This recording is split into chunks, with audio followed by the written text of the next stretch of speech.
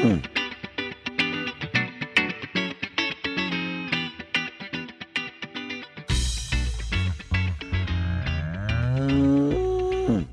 everybody, to the Moos Room. It's a special episode this week. It is the gruesome twosome. So I got Dr. Joe here with me.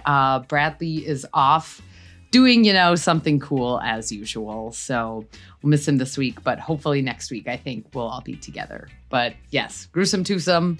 Ruff, ruff, ruff. Joe and I just thought we would kind of do a quick episode today. We just got into the new year, 2024. It's going to be a big year. Every year's a big year. There's always things to do.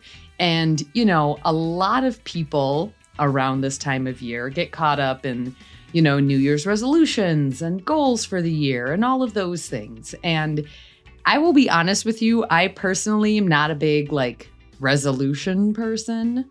Something that I have started doing actually is something one of my friends does. So shout out to my friend Sam. She does something that she calls New Year's possibilities.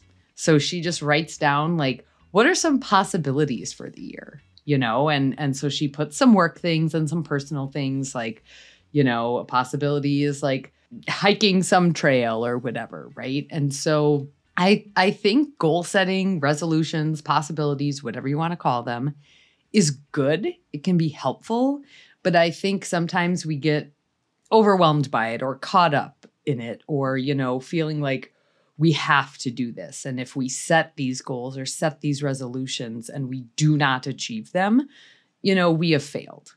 So Joe and I just wanted to talk a little bit about goal setting, maybe a little bit how we set goals, and just some thoughts around goals in general. When I think about goals, it's something you want to achieve, right? It's a place you want to get yourself to. But we need to remember that just because we want to get there doesn't mean we're necessarily going to take the path we think that it's going to be. Or, maybe we set a goal and we find as time goes on, maybe that's not a goal anymore. Or maybe there's more I want to do with that goal. So all sorts of thoughts on that, but I'm the only one who's been talking so far. So Joe, I'm curious, when you think of goals, what comes to mind? Do you set New Year's resolutions, etc.? So I'm like you. I don't set New Year's resolutions. I don't think they work unless they're done in a certain way, in my opinion. Listen to a lot of material on New Year's resolutions. There's a podcast, and I'm not going to remember which one it was, but I know I listened to it a while ago, talking about New Year's resolutions, and they can kind of track when they fail. And they usually fail about midway through February, third week of February. And they know that because fast food sales take a dive right at the beginning of the year as everyone makes a resolution to be healthier. And then in February, they spike. They pick back up because everyone gave up. And for me, I think there's a lot of things with that I think about. And I think most of it is that everyone tries to make a gigantic change all at once. So it's well, I'm going to lose 50 pounds. That's my resolution. And that's a good goal. But if that's just all you're going to do and you try to make it the changes overnight to get to that goal without taking any steps or breaking it down, that's why I think a lot of people fail. And it's never a overnight process. And we're kind of used to having a lot of things really fast nowadays. And I think a lot of this applies to the farm as well. I mean, most of the time when we're talking about goals or trying to problem solve or fix things or make improvements, that stuff doesn't happen overnight. You can't work on everything all at once. There's not enough time or money in the world to do that. You have to create a hierarchical list of the things that are most important and then break it down into smaller goals so that you can fit it into the daily grind that is farming and the daily grind that is life for everybody. So that's how I think about it a lot. I think it's really important. I'm a list person. I need lists or I don't get things done.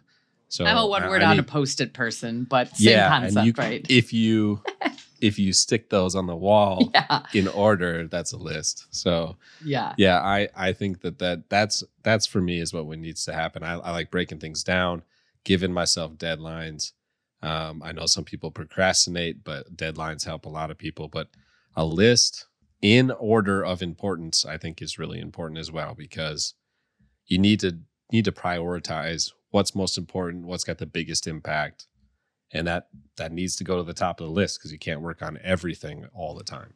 Yeah. And, Joe, I really appreciated what you got at right away. And this is part of the reason I'm not much of a resolutions gal myself. And that's this all or nothing mentality, right? And that can be in our personal lives, in, our relationships, in our farms, where it's like all or nothing, right? So like, if I'm going to say like, I'm going to go to the gym every day in 2024, and then the first day I'm sick and can't go, right? In my mind, I'm failed. It's all over. I haven't done it, right? Because it was all or nothing.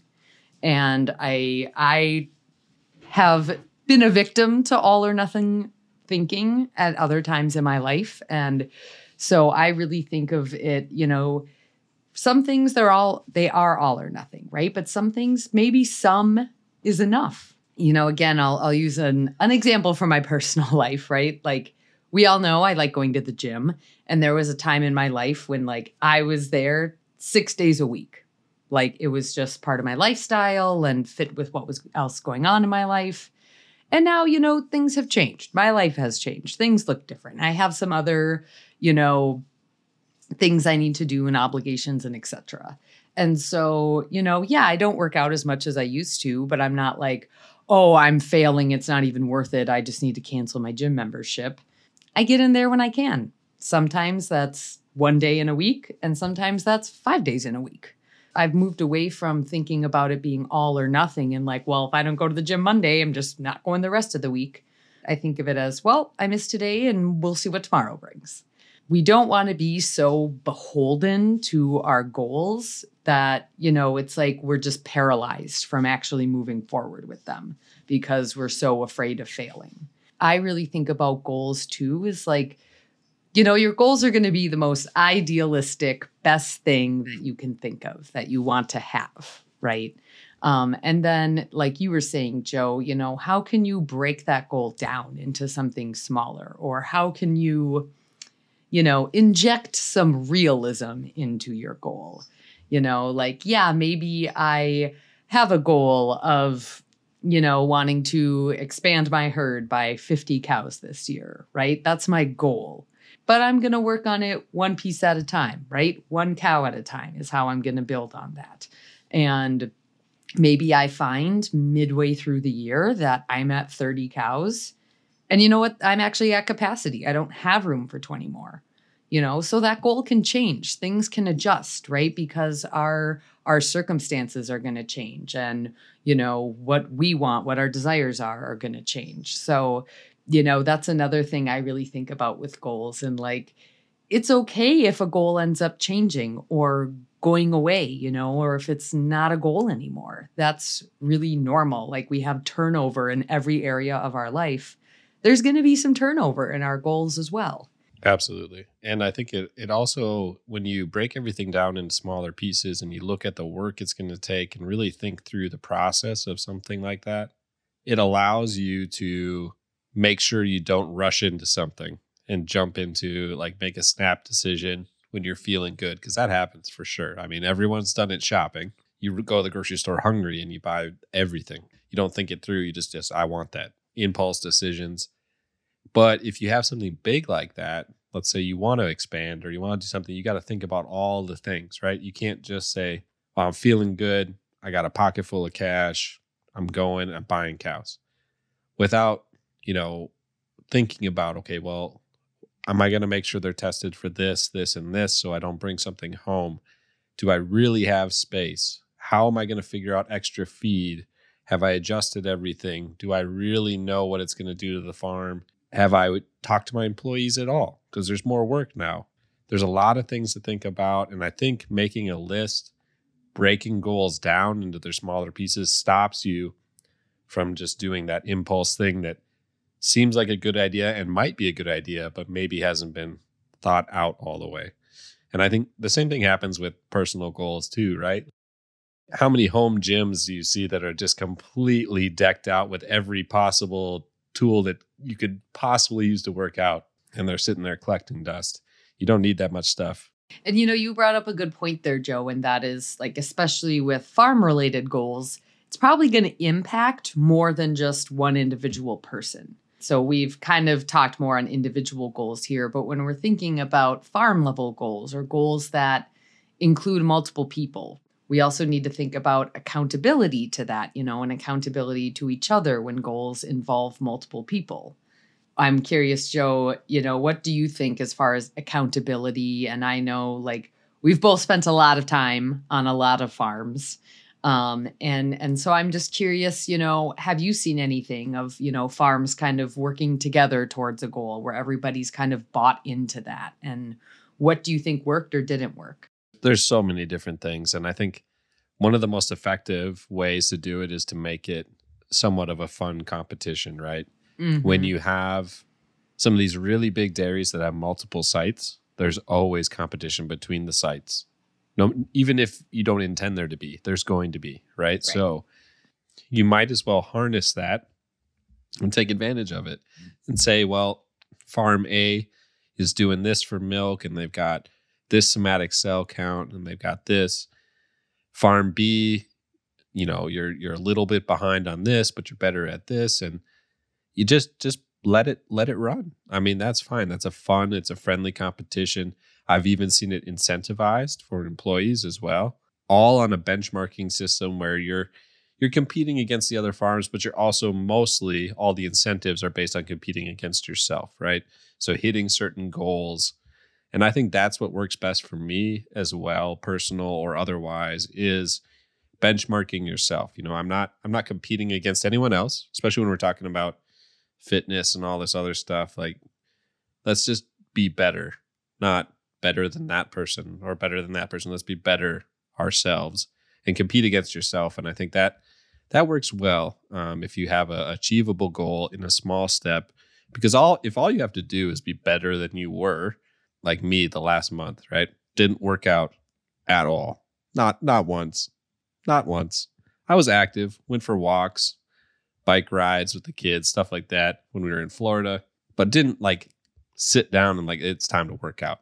Not once. So for this next month, if I even do it once, that's better, right?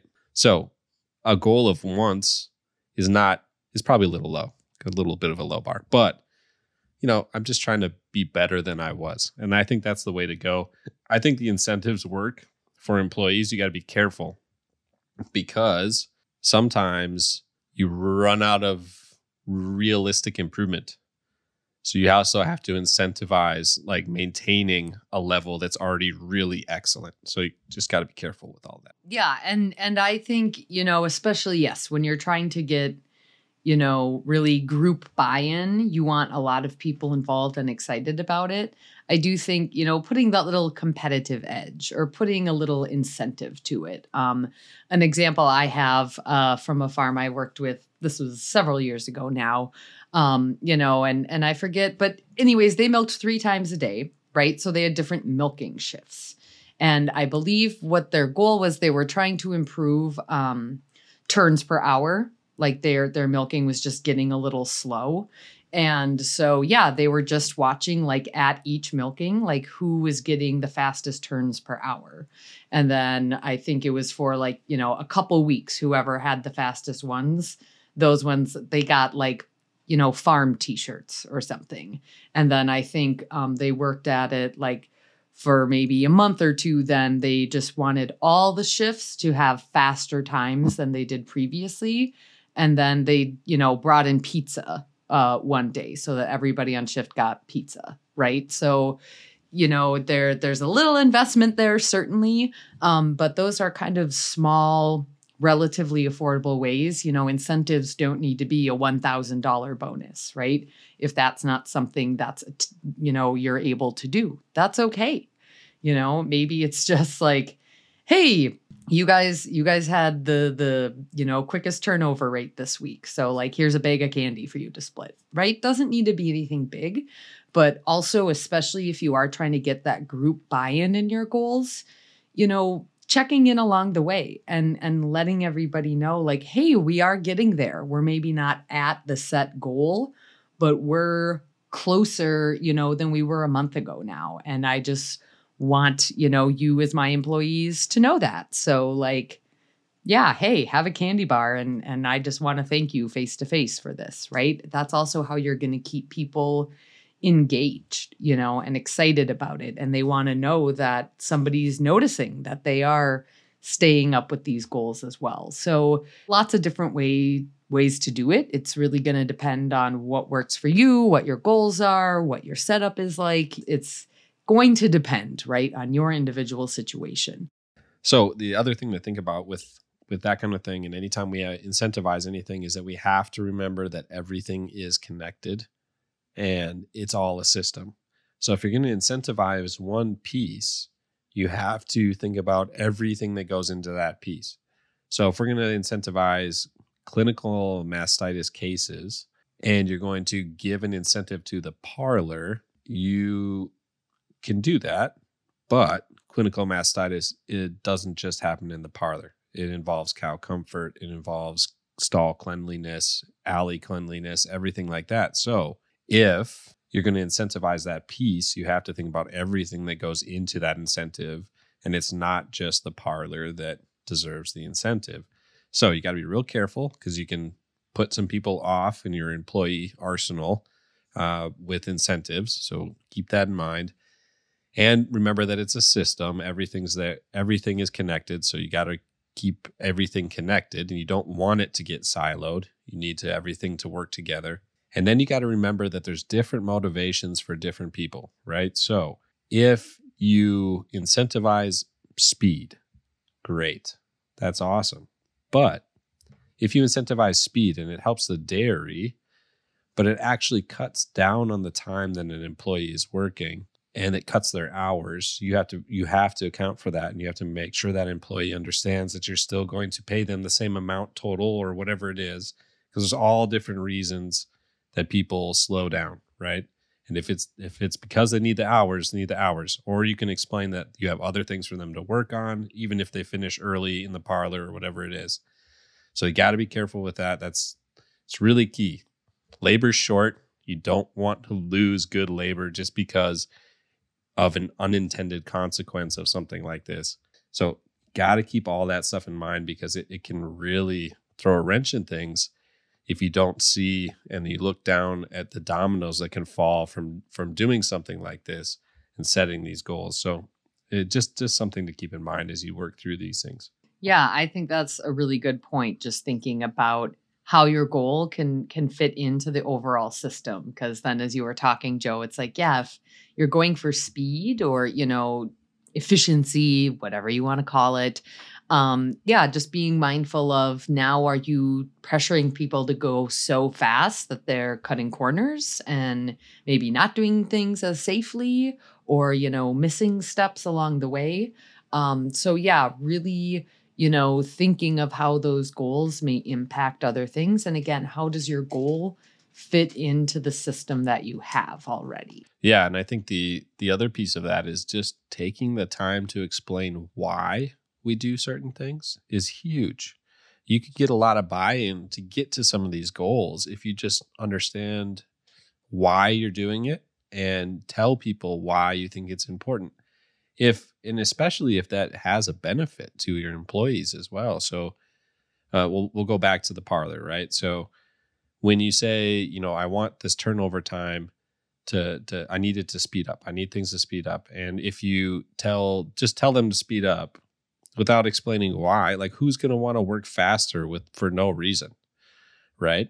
But if those employees understand that the faster we get this done, the more cow comfort we can get, the dry matter intake goes up, the more milk we can get, the more I can pay you. Also, there's going to be less mastitis, less sick cows. That's going to cut down on your time in other parts of it and makes their job actually easier. If you explain all of that and the incentive that their job might get easier, that there's going to be a lot more buy-in. That goal is going to be much more attainable rather than just saying we need to speed up. So that can be difficult, but I think explaining the why is a huge piece. Yeah. And that really ties to, previously on the podcast, we've talked about, culture on farms and building culture. And this kind of ties into that too. So like you said, Joe, the why, and, you need to get that buy-in, and making people as excited about your goals as you are, right? Especially if it is going to take a group effort. I think that is a really important piece of that. All right. Well, I think we've got quite a bit today. We have to address the fact that Bradley's not here. We talked about that it's just the two of us, but why is he not here? Because Bradley's like super important. He's always got important things going on, blah, blah, blah, blah. Reporters are just showing up on his door to ask him questions constantly. Yeah, they're just beating his door down. So what can we do about it? Ever. Super important. But hopefully he'll be back next week. Right, if another reporter hasn't showed up at his door. But yeah, we just thought we'd have kind of a quick conversation today, me and Joe, about goals. We're curious, what are your thoughts? What are your goals for the year? How do you make goals work on your farm? If you have a story to share, we'd love to hear it. And so you can send that, including questions, comments, and scathing rebuttals, to themoosroom@umn.edu. Again, you can email themoosroom@umn.edu. You can also call and leave us a voicemail at 612-624-3610. You can engage with us on Twitter at UMN Moosroom and at UMN Farm Safety. Of course, you can find Bradley and check out the electric tractor on Instagram at UMNWCROC Dairy. And find us on the web, extension.umn.edu. That's a wrap for this week. Thanks for listening. Bye. Bye.